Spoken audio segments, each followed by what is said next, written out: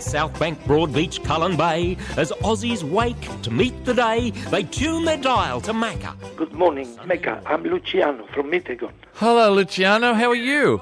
Long time no talk to you. Yeah, I know, Ian, I know. But Ladies and gentlemen, this is Luciano from Mittagong, New South Wales. And I first met Luciano when he rang one morning many years ago and he says, "G'day Macca." The words were, "Today I'm getting an Aussie." It was Australia Day and it was getting naturalised and I've never forgotten it. I have so many things to tell you about the beautiful preschool in Italy and what I'm doing there. Well, tell us about it now. I have a beautiful preschool dedicated in memory of Anthony, my boy. Then he passed away. So what's happened? 25 years this year. So I'm really involved here and I'm involved with the preschool in Italy. So Luciano, we'll have to catch up, mate. You keep up the good work and I'll see you in Italy for an outside broadcast at your joint. It'll be nice. I tell you now, it would be fantastic. In the meantime, Ian, and to all your crew, thank you very much for the wonderful program. It's always so interesting and lovely to listen to all these good Aussie people with all the stories.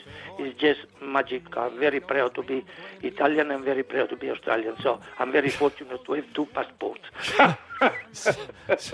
Ciao, ciao, Ian. In the morning turns my week around. He picks me up when I feel down. I wait all week for Macca on a Sunday morning. Ooh, it's cold this morning for Nancy's chooks. They're walking dogs, they're writing books. As Trevor stacks his bottles by the roadside. On you, Trev. In Toorak, Ti, Tumbarumba, at the lodge and Yarralumla. They might be listening to Macca on a Sunday morning. My week starts with Macca on a Sunday morning. Strangely enough, so does mine. Good morning and welcome to the program. A little poem for you from a bloke called Jack Moses, who used to travel around the outback. We've been talking about the outback this morning with my guest Rex. You'll meet again. I can't get rid of him. He's drinking our tea now. He's been in the green room because we have a sumptuous feast, as you know. No expense spared here in the green room here. Listen to this. If I could put the clock back a score of years or so, I'd seek again the old bush tracks and pals I used to know.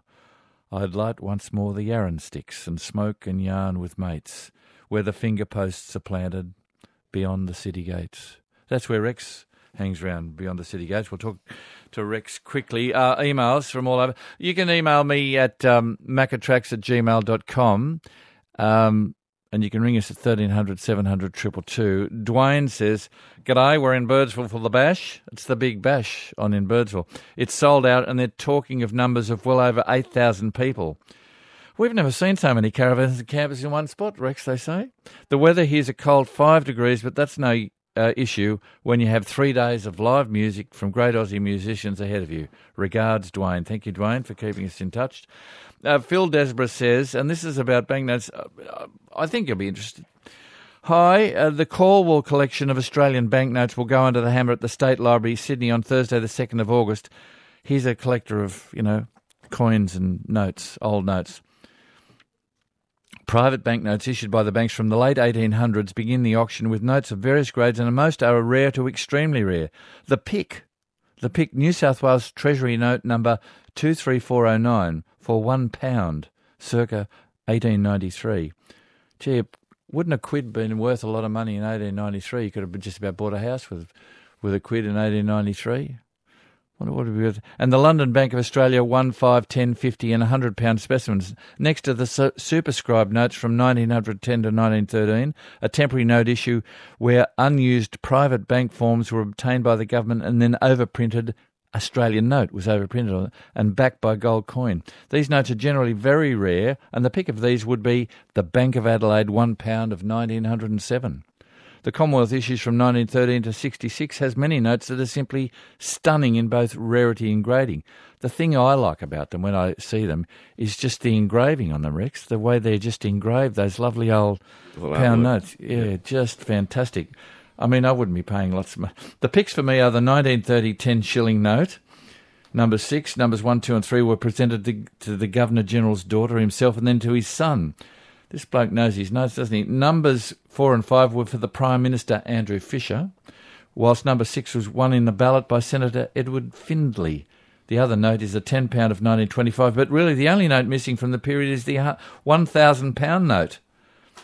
10, 20, 50... and £100 notes are there and simply stunning. He said that a couple of times about he loves notes. See, it's like people who collect whatever. Spoons. Some people collect spoons, don't they? The decimal period is fantastic with specimen notes of two of 100,000 numbered notes and star replacement notes. 2 notes of interest are forgeries, a £5 note from 1913 and a £10 note of 1966. The host for this auction is Noble Numismatics. Other notes cited, I just thought you'd be interested in this, other notes cited, because this is what some people do. Other notes cited elsewhere have been a 1933 $10 note, printed upside down, and a £50 note in top grade, though both through avid Australia All Over listeners Andrew Crellin and family in Fremantle, Western Australia. I hope listeners have found this article interesting, and thanks for everything, says Phil Desborough. Well, I think everybody's interesting. And Diana quickly says, hello Ian, woke up to a dusting of snow this morning, 22 k's east of Walker. You'll find that on your maps in New South Wales. This is our second fall of snow this winter. Like so many people, we're drought feeding. Christmas dinner is delivered twice a week now to our sheep. Isn't that nice? Christmas dinner, there's Christmas in July really, Di. Christmas dinner is delivered twice a week now to our sheep and cattle. We had 30 mils over the past week, has greened up the paddocks. We'll be feeding stock till at least November. Hopefully we may get a spring bake this year. We're in our 5th year of poor seasons here, says Diana Lyle. Good on you, Di. Good luck. Nice to talk to you. As I said, we'll talk to you this morning, 1300 700 222. And we'll talk to Rex, just because Rex has got some little things to show us. Rex has been telling me stories of the outback this morning. G'day, this is Macca. Yeah, hello, Macca. It's Rob Davey. G'day, Rob. How are you? Not too bad. Where are you? What are you up to, Rob? Well, I work up at Mount Hotham as a ski patrol. A ski patroller? Heading down the coast to go surfing. So you're not ski patrolling today. Is there any snow up there where at Hotham, Rob?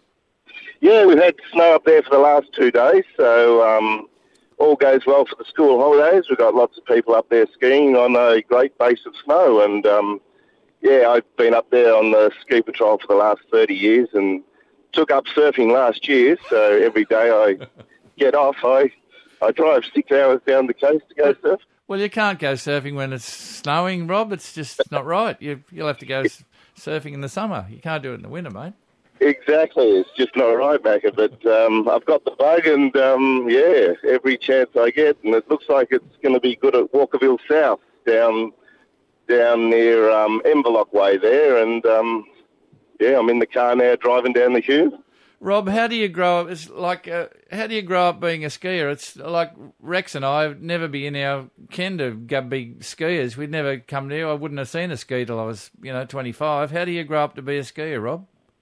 Well, I actually didn't start till I was about 18. I was a Melbourne worker and went up there one day and loved it so much. I thought, how can I get up here and ski a bit more cheaper? And then someone said, why don't you join Ski Patrol? So I tried out 30 years ago and was lucky to get on. So you just, you called out when somebody comes to grief, or you just go patrolling around the place with a little flask of whiskey in your hip pocket or something like that? Is that the story? It'd be great if that was true. No, yeah, there's about 15 of us on every day, and we're posted in areas, and when we get the call that someone's injured, we're down there to help them out, or just general helping out the public there every day. So, Rob, you've left. You're on the road now, are you? I'm on the road now. I'm just past Seymour, so I've got about another 2.5 hours drive, and hopefully be in the water. What, you wetsuit and all that sort of stuff? Yeah, absolutely. We're used to the cold up there, but still got to wear a wetsuit when we get in the water. Yeah. So, Rob, 30 years, that's a long time. And there are a lot of people up there this year? I suppose there is. There is, Macca, and a little offside that I do up there. I run a darts competition, and started that darts competition 20 years ago with 6 teams, and now we have 40 teams and 3 divisions. Wow, there you go. Darts is, yes, it's a game that brings everyone together, isn't it, mate? Absolutely, and there's not too many group sports you can do up there as in the mountains. So the crew love it there. We have 200 people playing darts on a Wednesday night at a few venues, and it seems pretty easy game, until the other one. So when was it? 3 or 4 months ago, I started playing darts with someone, and they hit everything but at the dartboard. I mean, it was dangerous to be around. I mean, it seems a pretty simple game, but for some people, they just, you'd hate to see them with a gun or anything. They're just completely, they don't have any focus, Rob.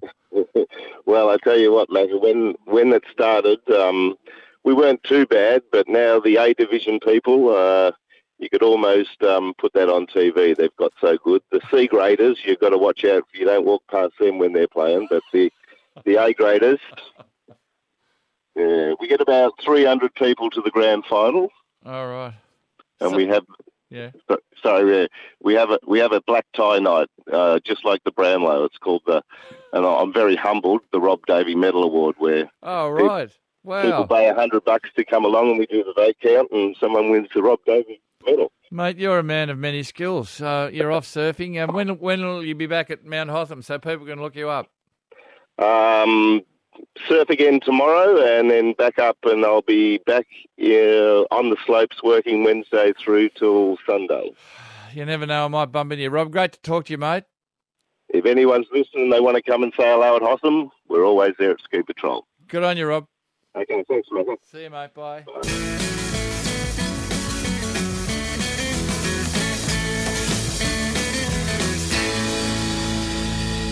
Rex Ellis is my guest this morning. Good morning again, Rex. You've got a book there and a map. Tell me about the book.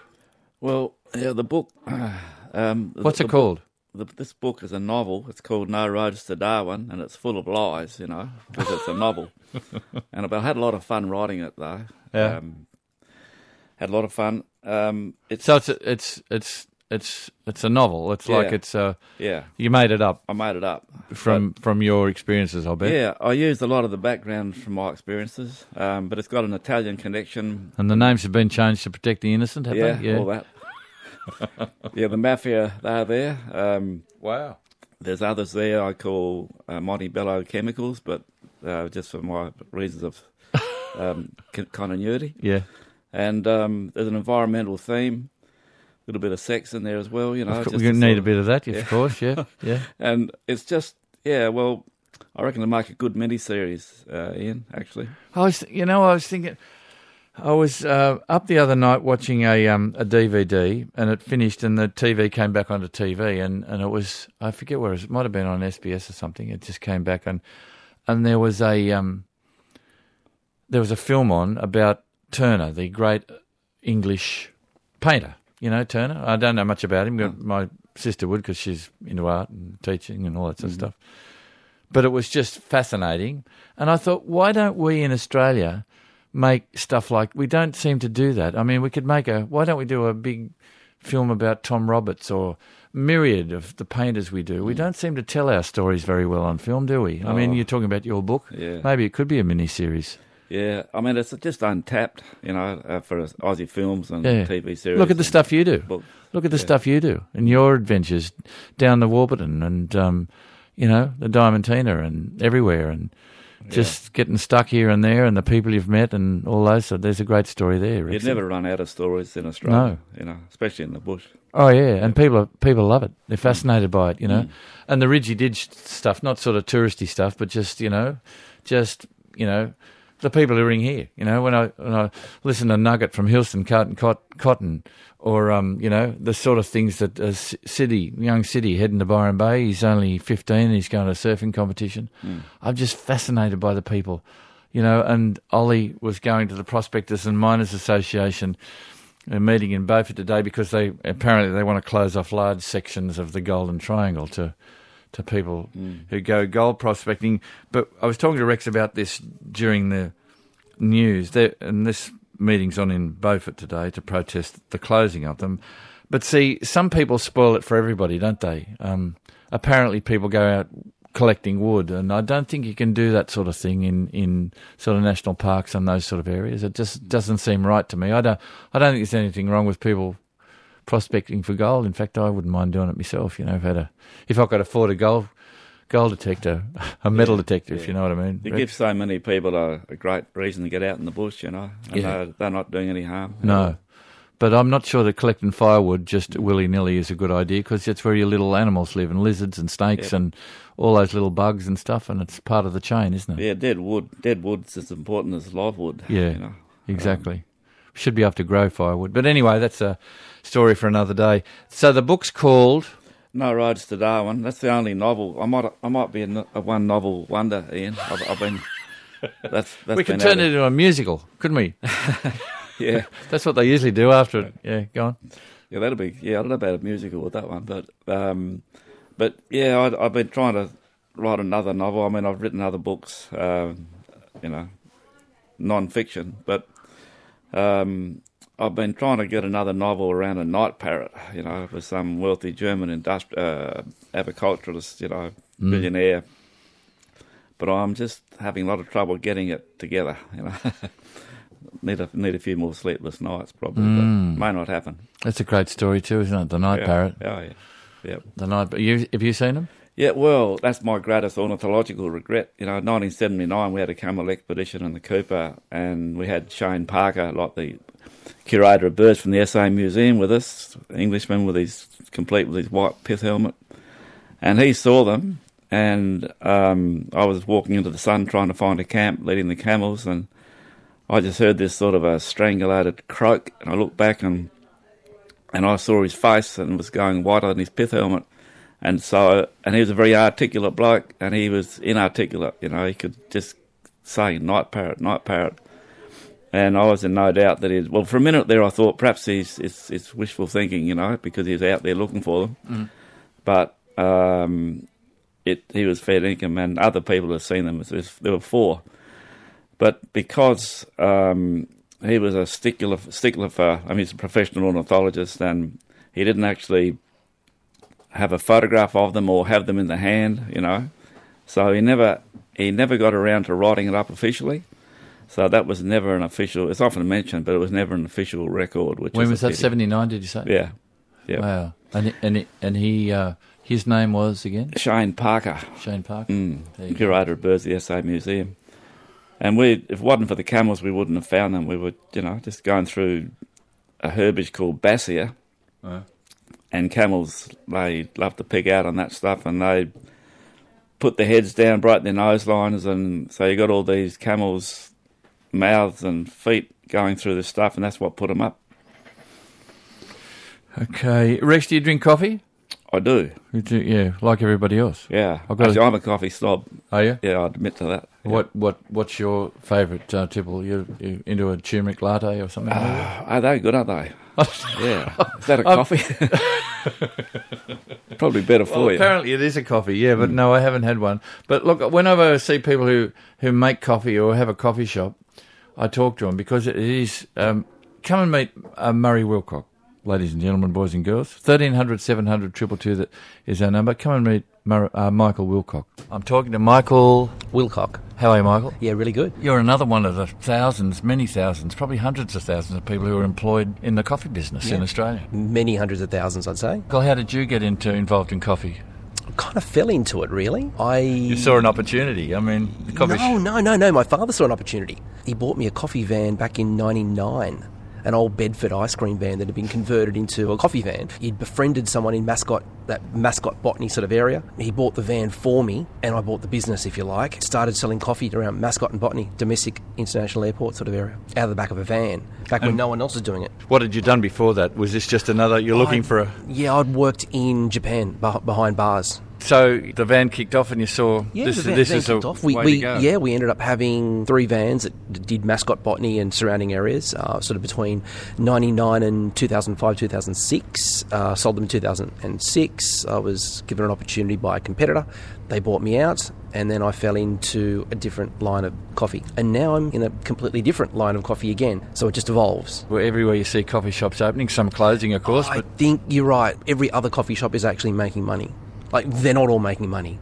They simply can't be, particularly in sort of the concentrated Sydney, Melbourne, Brisbane areas. I know a lot of people in the country that are doing very, very well. I know people that have left Sydney and gone to Orange in particular a decade ago now, and he's doing exceptionally well. One of the first from Sydney to take sort of that coffee culture into Orange. I walked past your little place here and you're putting in a new machine, and that's mostly Italian, but this is an American. Yeah, it comes out of Seattle, which typically is the coffee capital of the US. And Americans are known for their awful coffee. They are known for their awful coffee, but fantastic machinery. Yeah, apparently their cars are great too, but you know. And you've become, I can tell by talking to you, you've become a coffee person, haven't you? Whereas you grew up and you weren't a coffee person. Not at all. No, I didn't even know what a cup of coffee was back in 1998. Now you eat and breathe and live coffee. Yeah, it would seem so. Yeah.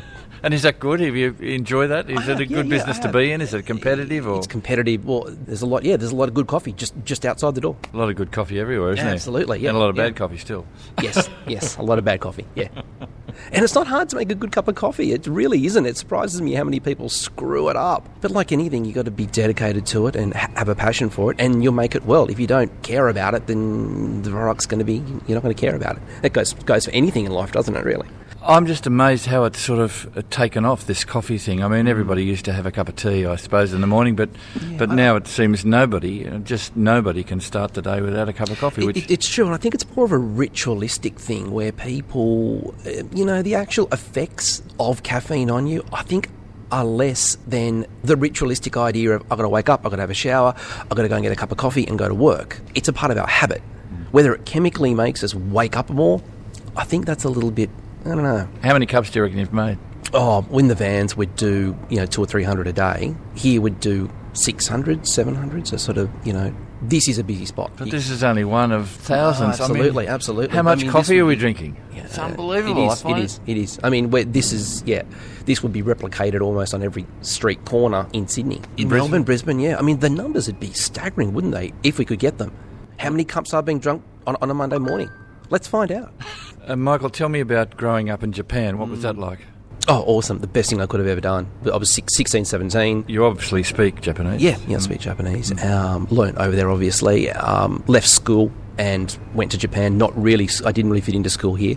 Yeah, went across to Japan, learnt Japanese, fell into hospitality simply because they're the jobs that you get, right, when you're young. Being hospitable, looking after guests and integrity, all those sorts of values that you just rammed home. So that made the man, did it? Growing up there? Yeah, I think so. Well, I spent from 16 to the best part of a decade. And I suppose there's lots of countries still that haven't adapted to the coffee culture, and it's like the brave New York. We can go there, we can go to China, look at China. Oh, look, absolutely, there's so much potential out there. I was in Egypt earlier this year, which was amazing. What a wonderful place it is, and completely not what I expected from, dare I say, a Middle Eastern country. Warm, hospitable, etc. But coffee, forget that. But aren't they known for that really thick, like Turkish coffee? Absolutely. And that's where I think you've got to look at when you travel to different countries.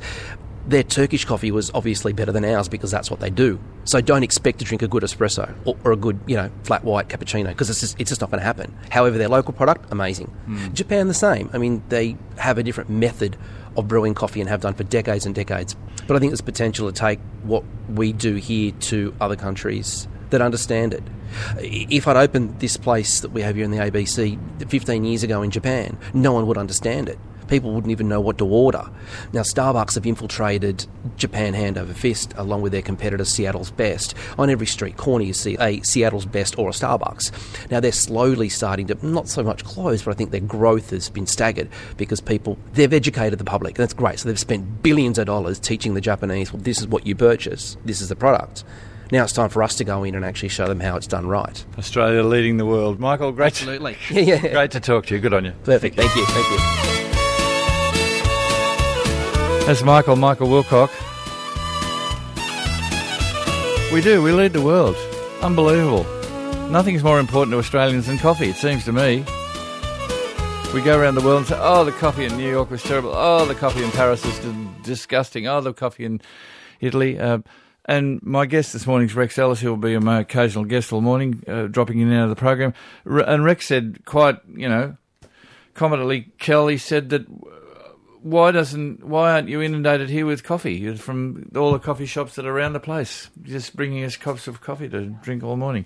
But it doesn't happen, Rex. Just doesn't happen. They can't get in. They're not allowed in. They can't get past the tick gates, if you know what I mean. Oh, security. Yeah, security. Rex, I'll continue talking to you about all sorts of things. I want to talk to you about salt lakes, because we've got a proliferation of lovely, wonderful salt lakes. The biggest and best, of course, is Lake Eyre when it's a salt lake, but at the moment it's got water in it? Yeah, a fair bit of water in Lake Eyre at the moment. Yeah, yeah, we've got the most pristine salt lakes in the world, you know, and they're really undervalued. They're not very well known, and a mate and I have got a bit of a project with BirdLife Australia. We're walking across various salt lakes, or trying to walk across them. Sometimes we're successful, not always. And because it's a pretty dumb thing to do, but you've got to do dumb things to sort of get the publicity to raise money for birds, you know. I mean, Aussies are very generous when it comes to raising money for a lot of our ills, you know, often man-made. Yeah. But when it comes to raising money for our wildlife, we're the miserable mob of bastards that you can poke a stick at. And so we're walking across these salt lakes, and it's not all bad. It's good fun often. But often when you're up to there in mud and, you know, you think, well, this is stupid, and it is, and then you've got to back off and retrace your tracks, and it's often further than walking right across them. My favourite one is we were on our way to Woomera some years ago, and we passed at Lake Gairdner, which I saw off in the distance, and it looked just spectacular. Yeah, well, you probably saw Island Lagoon, you know, near Lake Gardner. Yeah. Gardner. Well, we say, in South Australia, Ian, we say Lake Gardner. But see, in South Australia, you say all sorts of things. You say, what's the name of that street? Goodner Street? Is it Goodner, or it's spelt Goocher or Goocher, or what is it? Googer, and it's spelt Gouger, and all that sort of stuff. I mean, it's just ridiculous. There needs to be something. South Australians are different. Yeah. And Popel's Corner, or it's a German word, because he was German. I think it would be pronounced by the Germans purple. Well, I say Popples. Yeah. Well, there we go. All right, we'll talk more with Rex in a minute. But look, you give us a ring wherever you are, 1300 700 222. Love to talk to you. Good morning, Gulliver. A roll of sandpaper went. Didn't you hear this, Kel? A roll of sandpaper went into a bar, and he says, "Oh, give us a drink." And the barman says, "What'll you have?" He says, "Oh, I don't care. Anything, just something to take the edge off." Took a while. Well, the kookaburra's laughing. Oh, I mean, really.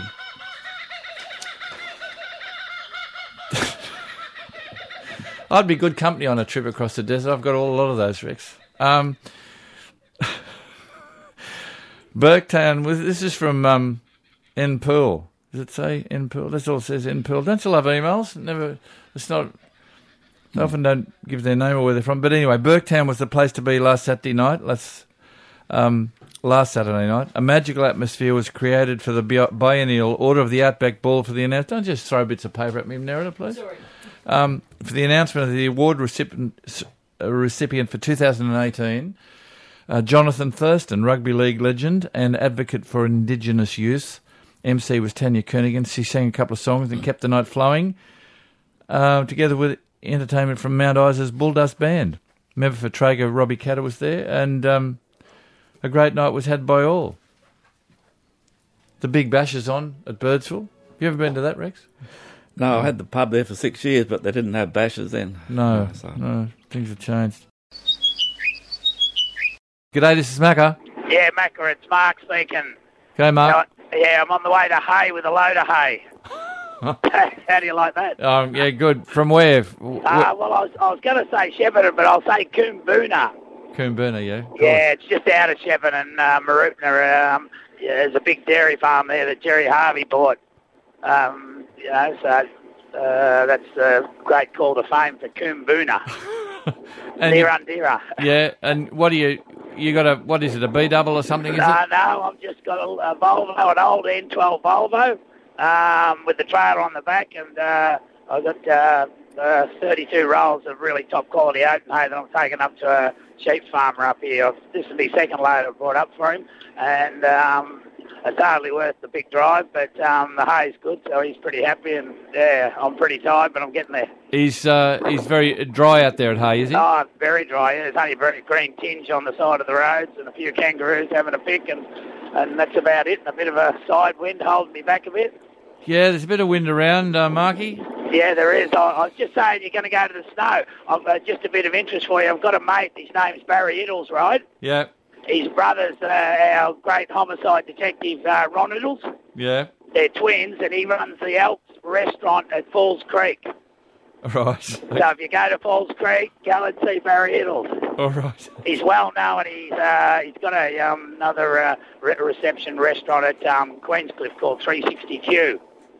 Yeah, but he's a great bloke like his brother Ron. They're twins, so they're quite diverse, aren't they? I'll say, Mark, how long have you been driving a truck? Oh, a long time. I'm a farmer, but I cart a bit of hay as well. So, yeah, that's sort of, I want to stop doing it, but everyone wants hay, so I've got to keep going. Yeah, that's the bloke said the other week. He said the trucks are out here, the hay trucks are out here touching one another. That's Yep, they are. So I've been taking it to Table. I try not to go too far, but I go to like sort of Albury, Dedarang, nearly to Bright, down to Mansfield, sort of covering the whole Golden Valley and north a bit either way. So you're nearly at Hay now, are you? Yeah, Mark? yeah, probably about 40k out of Hay. I wish I was with you in the truck. We'd have a good old yarn. Be good. Yeah, no worries. All right, great to talk to you. Great to listen to you, Macca. Good on you, Mark. Yeah, cheers, mate. See you, mate. What a great bye. What a great voice. Oh, g'day, Macca. This is Tommy, mate. How are you? Good, thanks, Tom. What's happening? Mate, a bit of a dream to get through and have a yarn to you, mate. I've got the swags in the back, got the little motorbike and the two kids, and, mate, heading out to Narromine for a week or so. Oh, how good is that, Tommy? Yeah. So this is school halts, right? Yeah, school holidays, mate. I'll tell you, it was interesting, the conversation around the drop-off for the last day of school. There were kids going to Europe and, going to Paris and going over to America, New York, and they said, where are you going? I said, I'm going to Narromine, mate. Good on you. The beautiful Bogan River. I love it out there. What, are you going to do some fishing or what? Mate, we'll do a bit of fishing. We've got a good family mate out there, a bloke called Jeremy Gill, beautiful bloke. We'll stay with him, mate. We'll do some mustering tomorrow, bit of fencing on Tuesday. I'll take the kids down to the observatory at Parks there on the Wednesday and watch my beautiful Queenslanders hopefully have a win Wednesday night before heading back here, mate, into the big smoke. All right. Well, yeah, it'll be interesting. I'm a bit over the state of oranges, Tommy. It's good. Do you know what I miss about football? Because I grew up in a different time, and when I was a kid, the big thing was when we played England in rugby league, and the Poms would come out, and they were big and they were tough. You think that you have a look around there was blokes like Brian McTeague and Vince Corralius and Derek Turner and Alex Murphy, and they were just legends, and they put fear into the heart of Australians and certainly into the rugby league players. And I think there's something we're missing in rugby league with that competition with England. Not that you hate them, but they were just very, very good, and we knew we were in for a battle. So I wish that would come back to rugby league because as much as I like State of Origin, it's lovely to see wonderful tries and it's great. But, it'd be nice if because there's some great Pommy players, some rippers, mate. Mate, there sure are. My young bloke in the back here, his godfather actually is a fella called Neil Pringle, who you might remember from Balmain. Oh, what a good player. Beautiful thing. Yes, yes, that's what they used to say. He used to run decoys off Cyril and that, yes.